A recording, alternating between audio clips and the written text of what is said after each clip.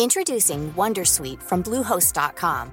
Website creation is hard, but now with Bluehost, you can answer a few simple questions about your business and get a unique WordPress website or store right away. From there, you can customize your design, colors, and content. And Bluehost automatically helps you get found in search engines like Google and Bing. From step-by-step guidance to suggested plugins, Bluehost makes WordPress wonderful for everyone. Go to bluehost.com/wondersuite. Hello, Koshi here. Before we get into this episode of The Call, I've got a favour to ask. The bigger the AusBiz audience, the more we can invest in great content and keep providing quality investment ideas to you for free. If you could just take a minute of your time to leave a review of The Call in the Apple Podcast app, it'll help keep our tribe growing. And of course, don't forget to catch up with all the best interviews each day at ausbiz.com.au. Thanks for listening. Enjoy the call.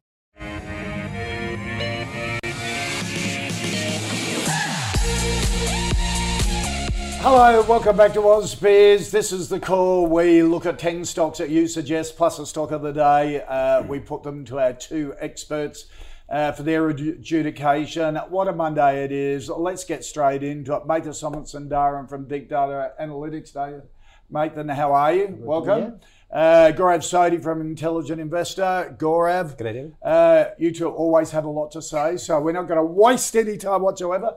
Mathan, inflation. Yes. Our inflation figures coming out later this week. The US one coming out in a couple of days. Yep. It's massive. I think the market will have huge implications for markets. Janet Yellen barely mentioned that interest rates might actually go towards normality when multiples are this high. She did say that. Yeah, and then the market crapped itself. Right. And then within a couple of hours, she got a lot of phone calls, so she backtracked and said, I'm not saying I'm telling the Fed to do this. Right. But my guess is she's taking the pressure off Jerome Powell. Inevitably, he has to. Look at the wording from US Fed to RBA have changed their wording from no rate rises for 2 to 3 years to unlikely to have a rate rise in 2 to 3 years. Oh, are you getting too picky on that? Yeah, it does sound a bit. Well, let's put it this way. Yeah. That's what happens because the first step you got to do is taper QE. Yeah. The second step is to start talking about rate rises. Canada has started to taper QE. A few North European countries are starting to talk about that. Right. Inevitably, you have to go down that path. Copper is at all-time high.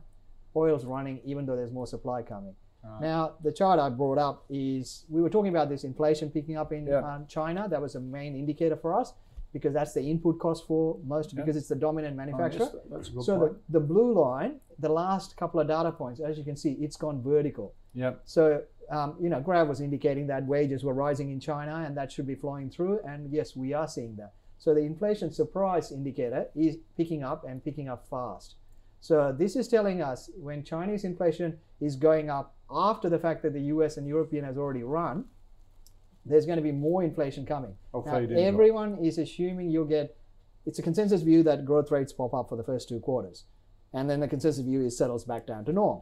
And everyone expected the same thing with inflation. I beg to differ. I think all the data is telling you inflation is going to remain a lot higher. And given the patchiness of the economy, the central banks and the governments will be continuing to print money. And the biggest player here, and everyone's talking about commodity super cycle, it's a stimulus super cycle. We are not going to stop providing stimulus. We're just going to repackage it in different terms. It's not JobKeeper, but it's a handout, whatever.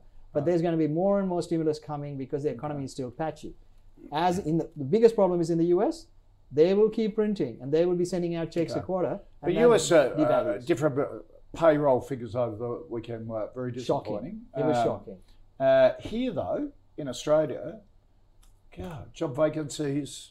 Yeah. So people can't buy and work. It's actually held up. We've got this massive sort of another stimulus called infrastructure spending coming in the budget tomorrow. It's held up a lot better than what most people think. But the biggest problem for us is we're all sitting on asset bubbles, and the banks are the lender, and the banks, Aussie banks, get 30 to 40% of their funding globally.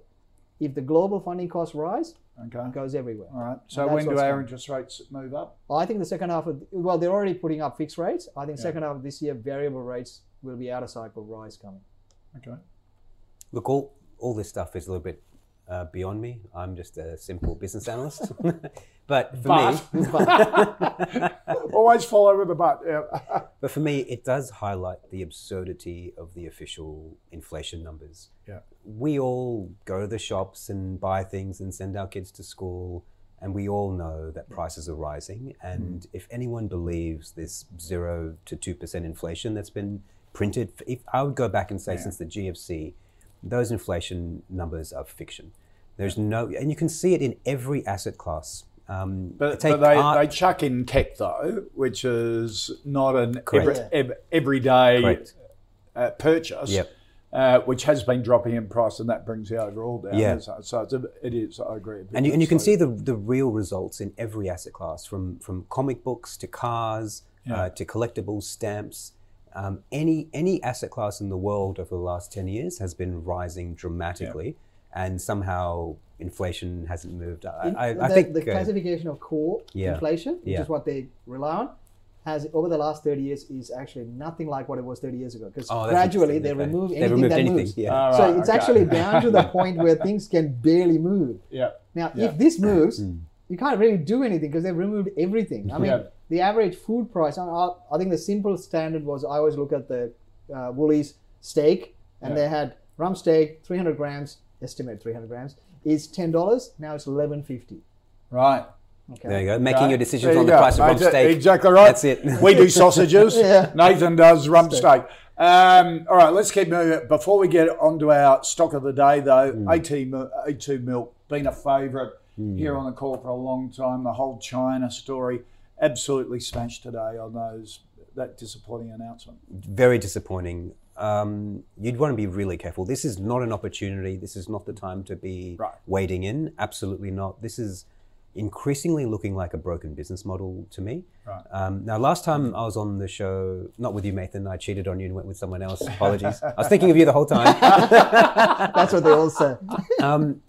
We talked about A2 milk, and both of us at the time agreed that in China, the view of foreign brands has changed from being premium to being ordinary, and the high prices attracted to foreign brands across the board, from sneakers, shoes, wine, brandy, toys, across the board has actually been reducing. And I think this is a permanent change in Chinese perceptions, and domestic firms are now far more competitive and far more able to charge higher prices. They've got the quality as well.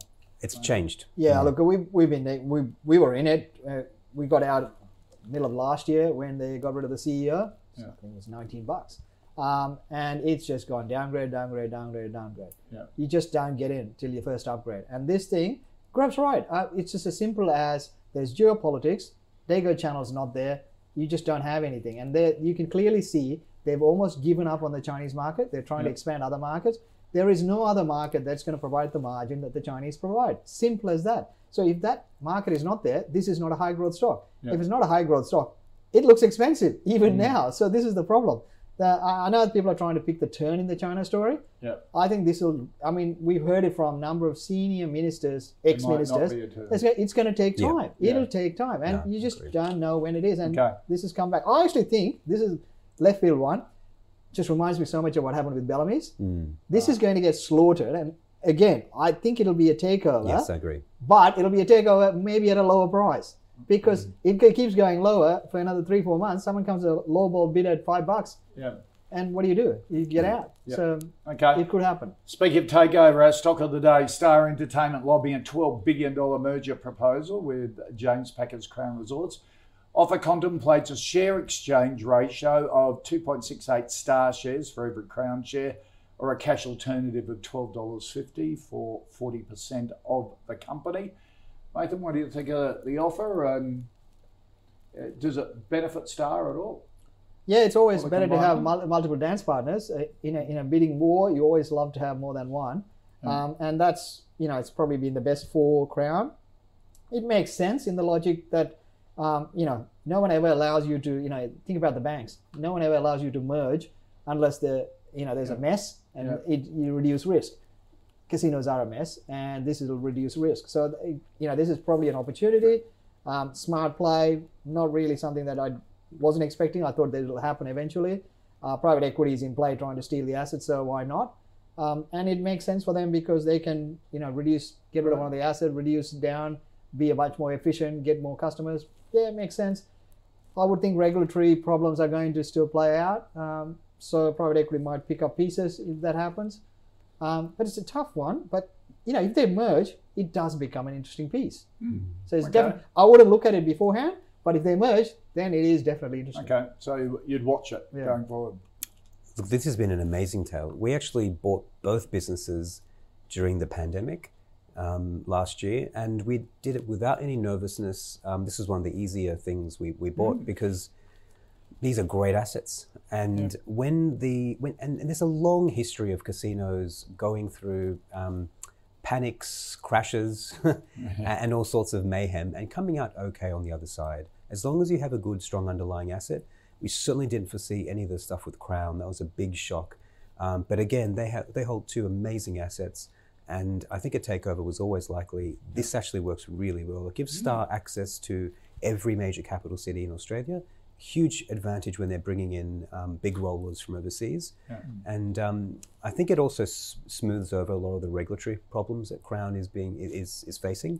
The price is not all that cheap, actually. So I think this should be taken quite seriously by the Crown board and would create a much stronger business. As shareholders of both, I'm pretty pleased about the idea of both of them merging together. So would you get in to be part of it now, or just wait to see how it pans out if you weren't a shareholder at the moment? If I weren't a shareholder, I still think Crown is in play. These are attractive assets. There's plenty of bidders who might want a piece of them. Remember, you need a license to operate here. It's very difficult, and the Melbourne casino in particular is a terrific pile of money waiting to be taken. There's just on the pure property play of them getting keeping one and selling the other one. It's just, I mean, it is what the private equity would be looking at, going, geez, there is a property play here. You can divest the property out. So there's definitely play there. All right, let's get into the stocks that you suggested we take a look at today. And Ross Gaurav wants a view on BlueScope Steel. I was dreading this one. I must say, Nathan has been on the money on BlueScope Steel for years, and I've been wrong about it for years. And I fear this conversation is going to end the same way. Someone record this? Yeah, because it's not a business I'm all that interested in, even though looking at the numbers, and the chart will tell you what the numbers tell you, and that is that it's actually performed reasonably well. I was quite shocked at the relatively high returns on capital for a business that's you traditionally assume is a lousy quality business. I think what's happening here is they have a couple of business units inside BlueScope Steel, which are actually very good. Management's been outstanding, of course, since the big turnaround from years ago. And I'm just, I guess I'm just dirty that I didn't pick it and Nathan did. Sort of Colorbond is the star of it, is it? Colorbond is the star. There's an American business as well that generates pretty good returns. Quite a bit. And they have, and I think it looks like there's still room to improve returns from that business as well. So this may not be the end of it, but I have to say, for me, this is a difficult business. I don't quite understand it. I can see that it's well managed. I don't understand the price cycles all that well, and it is cyclical. It looks as though we're coming at the beginning of quite a big building cycle. So I still think it doesn't look overly expensive on the numbers. If this is kind of your jam, and I'd be interested to hear Nathan's view on this. He's got a good record on it, but for me, this is probably not my style, and I would just avoid it. Look, we've been positive for a while, and that turnaround steel prices took off, and we followed that. BlueScope was the first one because the higher quality one. Sims is the next one.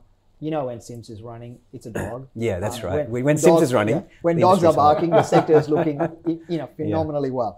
Now, Sims is another one like QBE. I know Gaurav hates this, but when you go single digit, you buy it because it always looks ugly, and then something turns around, and then it goes bang. And this thing bottomed, I think, was about $8-9. Sims is now 18.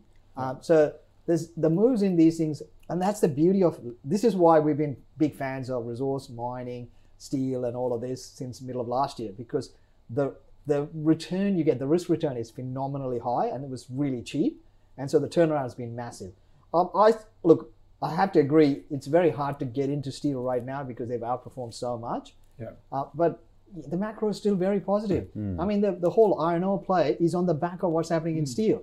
Steel is pulling every man and his dog with it, and steel is still moving higher. It's phenomenally. I mean, we're talking about 5-6 year high on the steel prices. So they are doing well, and the macro is still holding up quite well. China just came out of the holiday period, and iron ore went from 180, 190 to 210, 220. And you go, damn. And I thought that was expensive before. Yeah. But so the problem here is the other part of it is what's happening in the currency market. So this is a massive, the reaction to what's happening to the US dollar. So you've got depreciating US dollar pushing up commodity prices. So everyone's sitting there going, well, my currency is looking good because US dollars come back, but it could run up. So I might as well buy these things and stockpile it. So everyone is stockpiling a lot of commodities. Right. So commodity prices have gone berserk. And this is part of it. And steel is always going to be in play. So yeah, I'm not chasing now, but if you're in it, I'm not selling either. I was at the footy with on the weekend with the boss of Whyalla Steelworks. They're at capacity at the moment. Yeah. Can't do any more, and they're looking to expand in the next 6 to 12 months. Wow. Well, the other thing to remember is Mr. Forrest started talking about green steel, right? Yeah. He's got the input product. The thing that he needs is cheap energy. So I don't know, man. You only start talking about green steel when steel is near I know. top. But the reality is, the thing about that, what he said, don't follow that per se, but what he's saying is important because the outlook, where the margins are, he's realized the guy who makes the milk is not making the money. The guy who makes the margin is the marketer. Yeah. So he doesn't want to just do iron ore. At some point, add on the steel. If they can get the renewable, you get bang on both sides. Yeah, he wants to do the next step in the process. Yeah. All right, there you go, Ross. Thanks for sending that in. Jim wants a view on Fleetwood, which hasn't, I don't think, ever come up on the call before. It deals in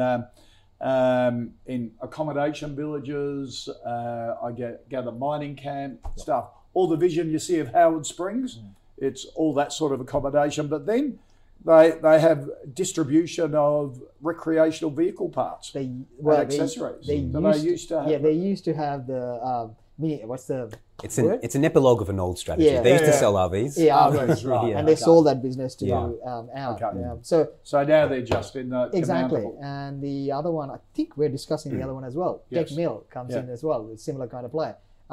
So this was one I was a big fan of because we knew mining was going to run. So we were looking at all the mining services. Yeah. And so the thing to look at in the mining services is look for the unique ones, because if it's a standard one, there's going to be a lot of competition. If you go for the unique ones, they tend to hold on to their contract wins and win a few more. So ALS was one of them, Deck Mill was one, Fleetwood was one. We were looking at all these stocks and they've done well. But, again, everything has a but. We've been following the CapEx cycle, and the mining CapEx forecasts have actually petered off. There's not too much growth in it. So this is a couple of months ago, we kind of thought that we've reached the peak in mining CapEx. So I don't think there's going to be too many contracts coming out. So most of these guys, because in the good old days when truck drivers were earning $200,000, they were killing it in margin. But nowadays the margins are very tight, it's very competitive. So, when CapEx starts to disappear, everyone gets into trouble. So the mining services, I think outlook is starting to crimp, and I think it gets into a bit tougher area. They've all had good runs, and Fleetwood's been one of them. I am impressed at how well they've turned that around, but late to the game, I'm not chasing. Okay. Yeah, it's a business we know quite well, actually.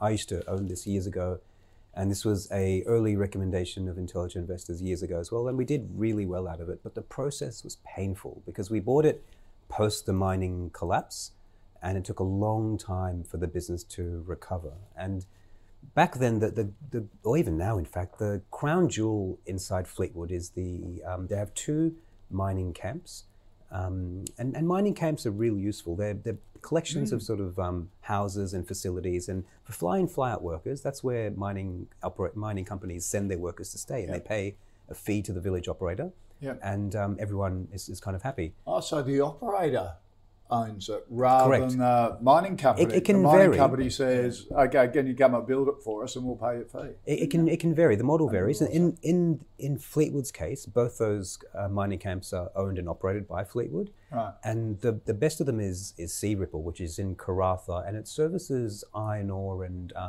LNG predominantly. Right. And it is a ripper of an asset. It historically, it's probably made 10 times its construction cost back, maybe more than that over the years. but it's very cyclical, and there's a tipping point. You need about 60% occupancy to cover the cost of chefs and cleaners and all that before you really start making money. It's been a long time since they've been at that kind of occupancy level, but it's an asset with the potential for explosive cash flow generation. So it's always in the back of my mind every time I'm looking at Fleetwood. It can spit out a lot of cash under the right conditions.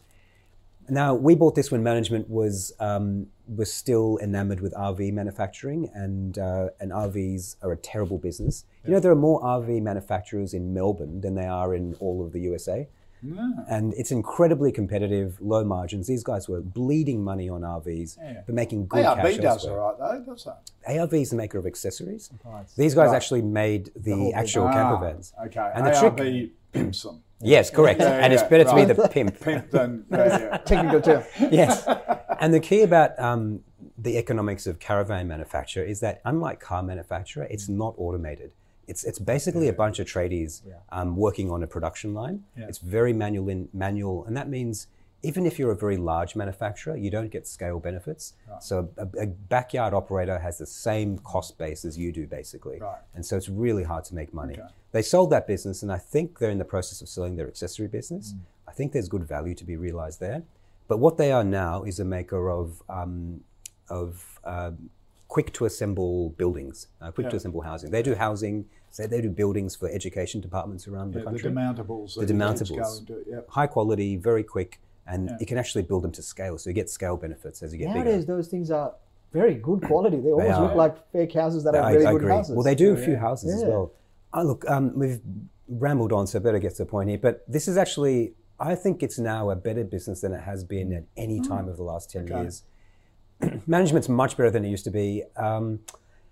I think it's maybe an average to slightly above average quality. So the price is probably mildly cheap from here, but you know, I think you can do okay. I'm going to put it as a buy. Okay. But you'd have to be higher on the risk curve to want to buy it. Well, I might be getting into quarantine. So, there you go. Because that's a good idea. Howard Springs, that everyone talks about now, that was built for all the Japanese workers building the LNG site in the Northern Territory. So it's pretty ritzy. It has its own cinemas and pools. And they're great. I've been to a few schools where I didn't know it was a demountable type approach. And then when you ask them, they go, oh, no, it is. And then you show the back and you go, wow. But from the front, it looks like a normal house. Yeah, they're quite good quality. Different to the demountables that we grew up in. Now, Patrick wants a view, Gaurav, on Schaefer Corporation. Patrick says it's a very interesting company. Looking at the past performance of the stock, still has a good portfolio of activities, doing well with their manufacturing business, their equity portfolio and their property portfolio. Obviously, Patrick's in the stock. The stock is still cheap, offers a decent dividend, which keeps increasing. Cheap because it's really gone under the radar. I looked at that. I don't think we've done this before either. Industrial company engaging in automotive leather, paving, concrete and limestone product manufacture, and property leasing. Share prices, earnings per share, 33% a year for 5 years. Interesting diversity portfolio of businesses it's in. Yeah, my thanks to Patrick. I've never heard of this company before, and it was, as an analyst, really interesting to take a look at. I'm going to say up front that you can't. This is not the kind of business you can look at for 15 minutes and make a decision. This is incredibly complicated, and because they have a large property portfolio and 2 separate operating businesses, and they don't own 100% of those businesses either. The accounting is quite intense, and you need to sit down and try and work it out. I would say that you can forget about the printed numbers, forget about the PE, because they recognize changes in the value of their properties through the P&L, which means that there's fluctuations in the accounting derived profit that don't reflect changes in the business. So forget about the PEs. But this generates a healthy level of cash. This is a much better business than I would have thought. The main business here is they provide leather for cars, for car seats. They make the leather for automotive seating, and they do that globally. They've got factories around the world, and they provide it around the world. I would have thought that's a lousy industry, but they appear to be making reasonable returns on capital doing this. And it's got a long history of decent management and decent returns. The property portfolio is heavy in WA and big sites. It looks like it's a $20 odd stock. It looks like about $15 worth of property in there, plus a decent leather business. I think the other businesses aren't very good, but this is interesting. If you like your complex industrials, I think you can buy this pretty safely. There's a founder in charge with a big chunk of stock. But I will say that for me, I need to do a lot more. Liquid, well, possibly, yeah. There's a lot more accounting work that you need to do, because when you have lots of hard assets running through the P&L, and then you've got two operating businesses, you just have to follow the accounts quite carefully to understand what's happening. And I haven't done that. But this is much better than I thought it was going to be. Probably on the watch list. Okay. Yeah, I have to agree. I haven't heard of it before, so thank you, because it's new things that you learn. And it is, it's interesting. The first thing, Gaurav's right. I mean, there is something to be said about numbers. When you look at that number, you can actually see what it's, on a reported basis, it's 9 PE. You straight away look at it and go, it's paying nearly 4% yield. Yeah. 9 PE. What's wrong? That just does not stack up. Yeah. So something's missing. I mean, it's illiquid, but it's 300 mil market cap. Fair chunk of it held by a few people. But it's interesting. But look, the other thing you have to remember in this is the car thematic. Everything that's linked to car, and even this is if you're sitting and sneezing next to a car, it's gone up. Yeah. Everyone knows about it. So you're not, that thematic is already in the price, because a lot of people are trying to find the edges of that thematic. Yeah. So be careful, because that. But these guys, remember, are aligned to car production, not car sales. Yeah, exactly. Car production has been a bit slow. So it has been, but everyone's didn't care. They just bought it. So it's like lithium. You just look for the word lithium, and everyone bought everything. Like, guys bought lithium that don't actually do anything with lithium. So that's the kind of thematic that's played out. So I think it's definitely interesting, but you're right. It's a complex beast. You have to actually go through the details. I don't think it's that easy. But look, the basics I can go through is they're on an upgrade cycle. They're doing well. They're managing well. Looks like a solid business. So, all said and done, I find it emotionally hard to buy something that's gone like that for that long. Yeah. But if you're holding it, I wouldn't sell it. Okay. They're executing. They're doing well for what it is, and it's only 300 mil market cap. It's actually okay. The other thing to remember, if you can get those founding guys to sell some of that shares, this starts to look like an index stock. Yeah. Right? In 6 months, if it makes the index, then all the fundies come in and buy. That's when you get the real kick. More momentum. Okay. Yeah. All right. Thank you for bringing that up for us, Patrick. It's really worth looking at that one. Nathan, Adam wants a view on Goodman Group. Simple. One of the top 10 businesses in the country, hands down, but I'm not buying it. Look, they are really, really, really good. They are one of the listed private equities, as we would put it. Yeah. In the property game. Exactly. Commercial property, everyone knows about these things. They are the best, and they do really well. And I don't have any problem with them. I just think everyone knows that, and everyone's priced that in. Yep. So what is your upside buying it here? Not a lot. Are they going to stuff it up? No. But you're looking for risk return. You want to make returns over the next 12 months. I don't think you're going to make much. Correct. Yeah, this is an outstanding business. But I would caution that everyone knows. I'm a bit concerned about the blind devotion to Goodman. Yeah. And it does verge on that, doesn't it? It does, yeah. Almost like everyone did to Magellan. Yeah. Sort of over the last couple of years. The difference is that Magellan... all right, I don't want to open that can of worms, but The difference is Magellan is a dead simple business, and you can take 20 minutes to analyse Magellan. This is an incredibly complicated company, and it's part fund manager, part developer, part property owner, part REIT, and all of those parts interact don't always interact in concert with one another. To actually go through the accounts and follow revenue through is incredibly difficult. I find it analytically quite hard, quite a challenging stock. And so it worries me that a lot of people are buying it without actually doing the work on it. Yeah. That's a warning sign, usually on a stock. This happens to be a high quality business with an excellent manager in charge, but he blew himself up during the GFC. But to his credit, the lesson he's learned is not to take on debt. And this is one of the laziest balance sheets in the industry, you'll find. He's very careful with balance sheet management. And I love the idea that the bosses learned lessons. I think that's really important. I don't mind CEOs making mistakes. I actually like to see them make mistakes and then do something differently next time. That's a really good thing for me. They sold $5-6 billion worth of assets I know, just before the pandemic. Yeah. Just before, not because of the pandemic. because the market was overpriced, leverage was in trouble, they deleveraged. And I looked at that and said, I'm selling all property except Goodman's. So this is a hard one.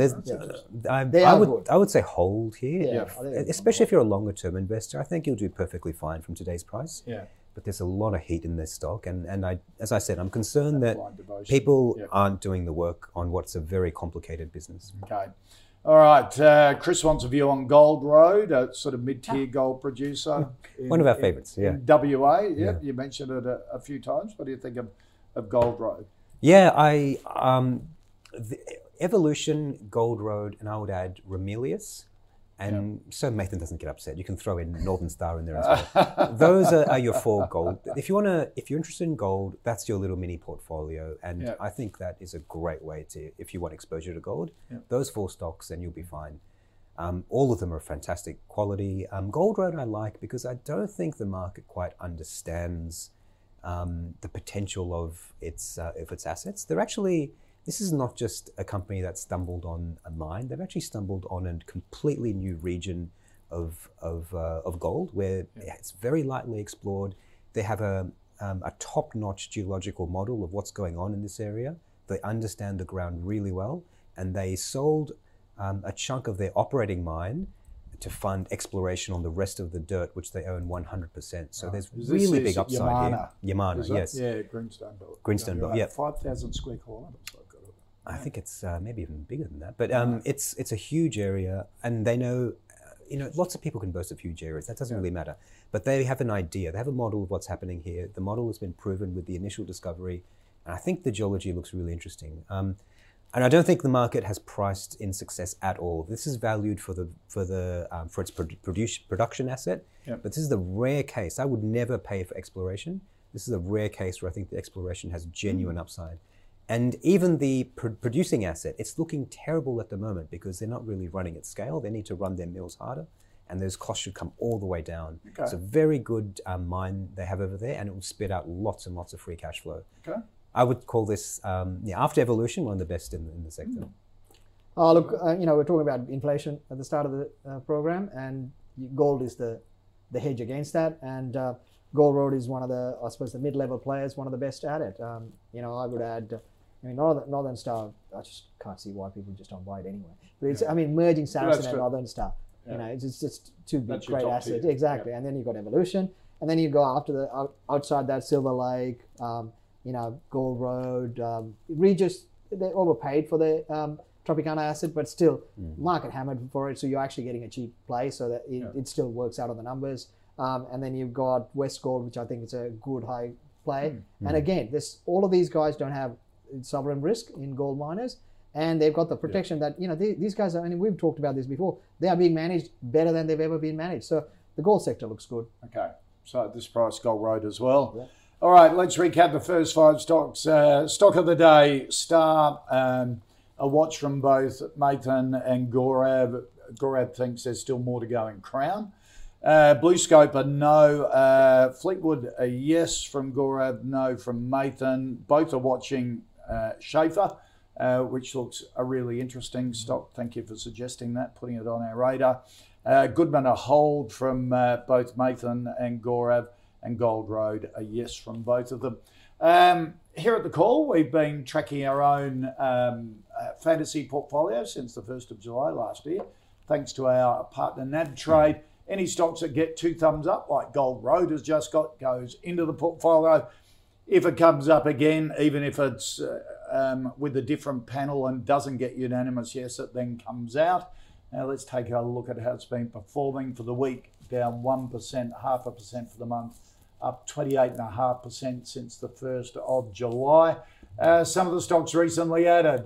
McMahon got 2 thumbs up on Friday from the panel. Stays in the portfolio. BetaShares Climate Change ETF has gone in. Codan. Codan's in. Has gone. I met the chairman of Codan at the footy on Saturday night. Really interesting bloke. I talked to him about the African village side of it that you told me about. And he goes, "Oh, how do you know about that?" Yes, it isn't right. So I had 2 really smart blokes told me about it. Silver Lake in there, Virgin Money and Star Pharma. Oh, some good stuff there. I know that Virgin and Star. Starfire was amazing, you see. I think it's an impressive business. Interesting. Okay, we should talk about it. All right, talk later. Stocks removed, Harvey Norman, Ancourt, Uix and Shryro. You can see all the stocks in the calls portfolio. Head to ausbiz.co/portfolio. Coming up in the next hour here at Ausbiz, CEO of Alligator Energy, Greg Hall, as the company makes a partnership with uranium player Traxys. That's coming up at 1:20.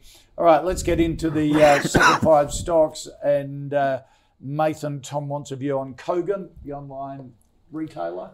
Yeah, I suppose the perfect summary of retail and online and the pandemic, the execution and how you don't need to actually execute. If you're in the right place, you get the benefit. He's a great marketer. I'll give him that. Yep.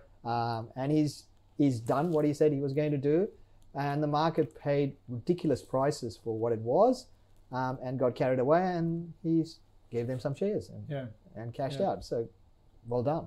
I think they've done as well as they could in the time it was. Can they keep doing it? I doubt it. I mean, they're a good business. I just don't think they'll attract the multiples they did through that cycle. I think people got carried away paying the high multiple. I think it's okay, but this is the problem, I think, overall in retail. You've had 12 months of government handouts, that's rampant consumer spending, that's gone to every part, and the online guys have benefited the most out of it. And, Kogan's executed as well as you can expect them to execute. So are they going to get that going forward? I don't think so. I think it's going to get tougher. I think the retail's, this is a cyclical. So, retail cycle goes up and then the retail cycle comes down. And you buy them when they're down. You don't buy half. Yeah. Well, that's in October. Yeah. And $25 down to 10. Oh, look, there was always an upgrade and then there was a share sell down. Right. And the market just kept on buying it. You knew. I mean, but then it wasn't like he was trying to hide it. He was doing it. Yep. And he did well. He executed. He did everything he said he was going to do. It's just the market paid too much for it. So I think it's getting to that interesting level. But the only problem is I think the overall retail expectations are so high. I think the next 12 months, the cycle is going to get weaker and weaker. Right. And you can put that similar cycle with Temple & Webster. You can put Redbubble. There's been a few others that have gone through that space. Everyone's benefited and expectations are so high. So I'm not chasing any retail stock per se, especially not anything online because everyone's already priced that. All right. Gaurav? This is actually harder than it appears to be. On the numbers alone, you'd have to say this looks interesting. It's been tremendously successful. They've gone, in 5 years, they've gone from making basically no money to making loads of it. Cash flow generation is really good. Return on capital is really good. All the numbers look great. But there are a few things to point out here. One is that I think, first of all, the problem I have is governance. I just couldn't buy this stock just on the governance failings alone. Yeah. The large sales of shares looked bad against the timing of those shares. Yeah. Some of the market announcements. So it's not that you begrudge founders. Of course not. Cashing in. It's the way they did it. And it's happened just before big share tumbles in the share price or before the release of bad news, and it just doesn't look very good. Yeah. The immense issue of options here looks a bit gratuitous as well, and I don't like that. So for the governance reasons alone, I probably would be very careful here. On the numbers, it looks interesting.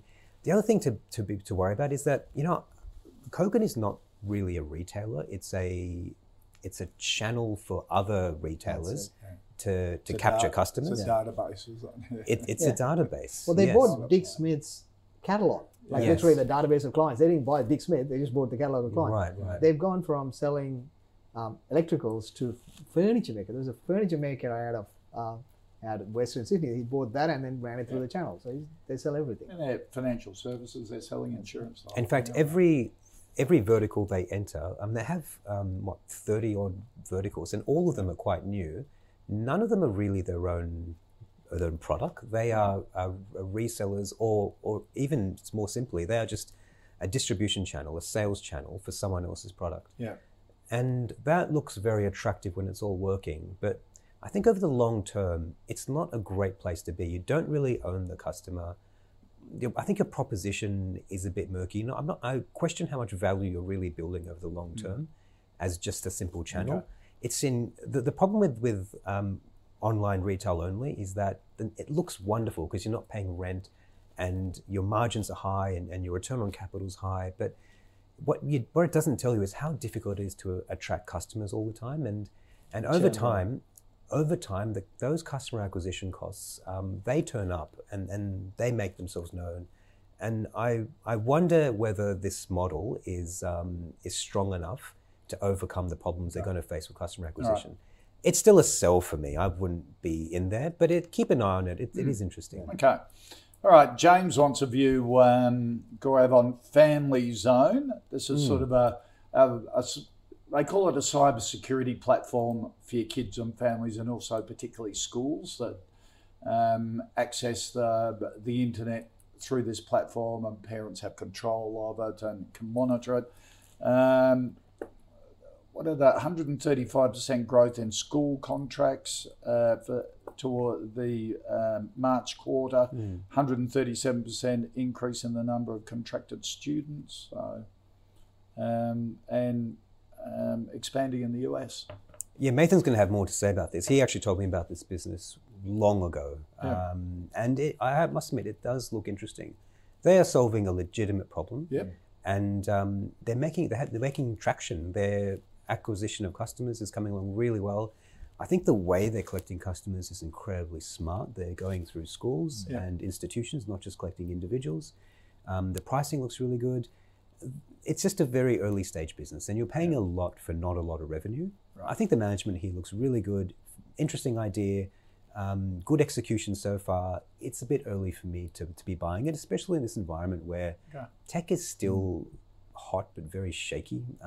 So I would add this on the watch list as a good business, a burgeoning business, one that you want to keep an eye on. Interested in Nathan's views on it since he got there before me, but an okay business.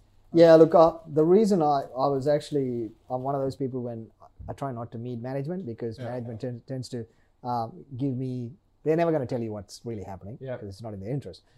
But this was one management CEO who was actually being pushed to actually come up with stories to sell. Yeah. So why don't you push it because people aren't buying it? You should get interest for the stock. And he didn't. He said, no, I don't want to do that. I'll build a business and then the investors will come.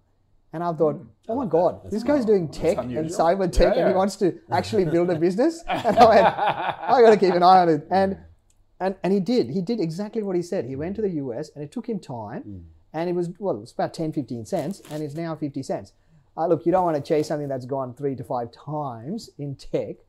So I can understand where you're coming from. And I wouldn't chase it today either. Right. It'll probably come off with what's happening in the tech space. And I think it's a really good story. They've taken advantage of the transition to studying from home, the whole transition from selling through the school to the parents to the modules and so forth at a very relatively decent cost. Really it works really well.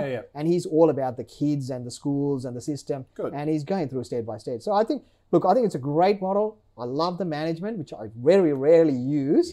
And I think he's doing the right thing. And I think it's a long-term play. Do I want to buy it today? Probably not. I'd probably wait for a month or so, see what happens with inflation and what happens to the techs. And once that dust settles, this is one of the ones that I am buying for the long term. Okay. All right. I think it's worthwhile. All right. Good rep there.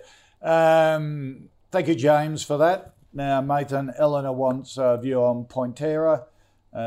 Sort of a bit like Nearmap, isn't it? Share price has been up and down all over the place in the last three months or so.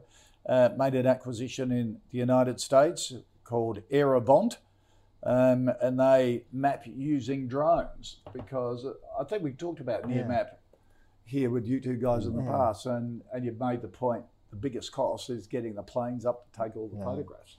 Look, it's an interesting area. I'm definitely interested. It's just that I've been following Nearmap for a very, very long time, and it's taken a very, very long time not to go too far. This is a market where the techs that don't make a profit have done really, really well.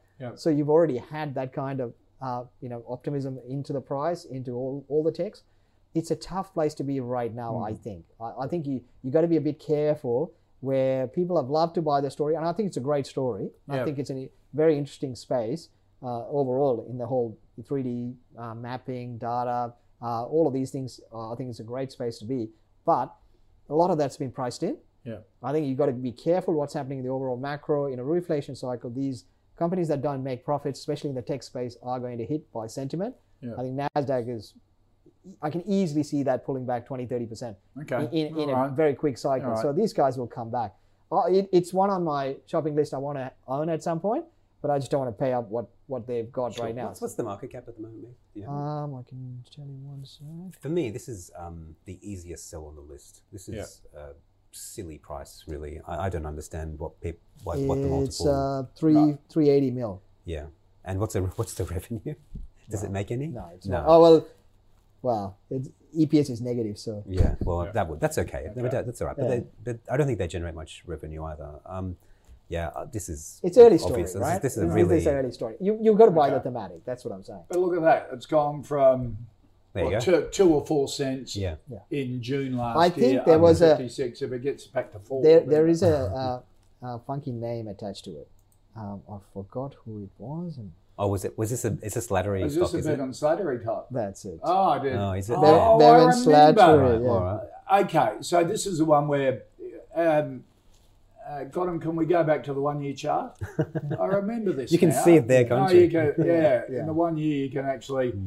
Right. So, July. So exactly. August is when Bevan Slattery got involved. That's He just destroys share prices for all of us. But I don't even think this is that interesting. Like there are a couple of Slattery stocks that I think I'm interested in. If the price was right, I wouldn't call this one of them. Yeah. So we've been super negative on Nearmap for yonks, and for the simple reason I can understand the attraction. We looked at it in the beginning as well because we thought this is going to be a winners-take-all market. When you have aerial imaging, it kind of makes sense to have one map and then do updates on that map and not have lots and lots of competitors. So we thought this is a possibility. One firm could actually own the entire revenue opportunity here. Yeah. But when we looked at it, this is actually super competitive. And the only advantage you really have, so Nearmap did have an advantage at one time, and the advantage was its cameras were higher quality. It could zoom. It didn't have to make as many flights over. As its competitors, so it could do it cheaper and it could do it faster. But the only problem was that they made so much margin, we figured out that the competitor with woeful camera technology could make multiple passes and still make 20% returns on capital. So if with that kind of return on offer, you're going to invite lots of competition. And this Pointerra is the latest, there'll be more. I don't see what the advantage really is here. Everyone is vying for a piece of this, and price seems to be no object. It's an easy sell. All right, Frank Gaurav, what's your view on Field Solutions Group? This is a telco in regional and rural areas. Just won a contract with the government, $20 million government funding as part of their Regional Connectivity Program Fund. Going forward, what do you think of Field? Microcap. I've really never heard of this. I think it's an $80 million business or so. So the $20 million of government funding is remarkable. I think it's well over a year's worth of revenue. I don't even know how to treat that. I mean, you wouldn't capitalize that, would you? Is it repeatable? What are they? I don't know. But it's building 5G in regional areas or something. Yeah, but it's doing so wirelessly. And I've looked at wireless businesses in the past. Spirit and Unity both used to be wireless telecom businesses before they morphed into what they are now. And both of them found that wireless is an awful business. There's just the product, first of all, is not very good compared to the substitutes. And you can't generate the density that you need. And telcos work when you have a piece of infrastructure and you can pile on lots and lots of users on that single piece of infrastructure. That's how TPG was built. That's how Unity is being built. And there are countless other examples. These guys have a really strange model where they're into regional rural areas. They're doing infrastructure which is not very well scalable, so wireless infrastructure. It's absolutely necessary. It appears to be very well managed, and they are getting customer growth, but I can't see these guys ever being super profitable because their technology doesn't allow it and their market doesn't allow it. So, I mean, maybe there's something I'm missing here, but for me, this doesn't seem opportunity. Anything, Nathan? No, I mean, it was, 4 months ago, it was 20 million. Now it's 80 million. So they are winning contracts and getting into the market. It is an area that needs a service, but where are you going to get? I think they get to a certain scale, their growth is going to be limited. I just don't think they can do too much. It's a stock I didn't know about, so it was actually, thanks for that, because I learned about a new stock. But I just think the upside is limited. Don't get carried away like this is suddenly going to become Telstra. Or Aussie Broadband. Right? Or something like that. So the bang is, Gaurav's exactly right. Telcos are a really bad industry globally, but their real moneymaker is the fact that they can build a little thing and then try and bang a lot of people through it. So that's not going to be for these guys. So there's limited upside. But it's definitely interesting, one I'm going to keep an eye on, because I want to know if they're winning so many of these big money contracts, and we're talking about 4 months ago, their market cap was the same amount of money that they just won. Yeah, right. So that's a lot. Yeah. So why are they winning so much? I need to dig into that. But it's something to keep an eye on. Because governments want to put money into regional and rural They want to areas. say that, they create jobs, right? Election cycle. Exactly right. And a lot of those regions don't know how to spend it. If you can get on the gravy train, it's terrific. Fair enough. All right, mate, we finish off with your old favourite, the ugly duckling that's turning into a swan. I think you referred to them last time. Yeah. It's not QBE, those are. Yeah, QBE. Keep lots of you on QBE. Have you changed, or is it turning into a swan? Oh, they confirmed they were a swan. They put an upgrade through it. Right. So, look, we knew the underlying dynamics have improved dramatically and for the whole insurance sector. And this is when even the dogs start to run, right? Yeah. And QBE is definitely a dog. It used to be a market darling. It's gone through periods of belting, and it's turning around. And their last update was confirming their dividends and pseudo upgrades. So I think it's doing well. The whole thematic. I mean, I prefer IAG. I think it's still cheaper. It's a higher quality. But I think both of them play into it. I'm a buyer of both. I think the insurance sector is going to outperform through this reflation cycle. Okay. And I know Gaurav's just about to rip his own head off. Gaurav, what do you think? If Mathan is blinded by love, I think I'm blinded by scorn. I've lost so much money on QBE in the past. And that alone, is literally I can't. The hair that he doesn't have on his head is falling off. Investor remorse. Yeah, I've just learnt firsthand what a lousy business insurance is, and we've all of us lost money on QBE thinking it was a good quality business, and it was cheap and it was well managed, and it turned out that it was awfully managed. It was a terrible quality business, and it certainly wasn't cheap. And that's the trick of insurers. They are the greatest illusion box on the share market. No one knows what's going on inside these companies. They write these opaque contracts here and there. Good. I challenge anyone to go through the accounting and understand what's happening. It is the Sims medal of insurance. It's the Sims medal of insurance. I would rather buy Sims medal than this. Oh, wow. That's a huge goal. I think you can safely. Down, I'd rather buy Sims than this. I think you could safely just remove QBE from your view and never look at it, and you will be fine as an investor. There is no reason to buy this stock. Okay, that would be a no. Yep. All right. Let's recap our final 5 stocks. Kogan, a no. Family Zone, a no from Mathan, and Gaurav will be watching it. Pointera, a watch from Mathan. Gaurav's a sell on it. Field are both going to watch it, and QBE, a yes from Mathan, even though he prefers IAG in the insurance sector. And Gaurav would rather buy Sims or rip his head off. So they're the two divergent views. So Keith, make of that what you will. But thank you for the suggestion. All right. So from today, we've got Family Zone come out of the calls portfolio. That's all right. Don't feel bad. And Gold Road goes in. There you go. So there you go. That's good. All right, Gaurav Sodhi from Intelligent Investor. Always great to have you on here. Thanks, Thank David. you. Thanks, Nathan. Always good to have you as well. A dynamic duo, that's for sure, on the call today. If you've got any stocks that you want our expert panels to take a look at, flick us an email, thecall@ausbiz.com.au, or tweet us using the @AusbizTV handle. All the stocks in the calls fantasy portfolio, head to ausbiz.co/portfolio. And if you want a wrap up of the day in business markets, all the news that's happening, subscribe to the newsletter. You get Scuddy's View, you get the a link to the CO Big podcast, Close of Business podcast, and links to all the most popular interviews and videos from the day. You can subscribe ausbiz.co/COB. Startup Daily Show coming up at 2 p.m. Eastern. That's a show that talks all about scale-up, startup, private equity, venture capital. Today, the team are joined by the founder of ClayMap, Tim Langford, as he launches a $250,000 seed raise. That's coming up on the Startup Daily Show for ClayMap. A lot happening this afternoon, a barrage of news coming out, all be analysed here. Don't go away, back after the break.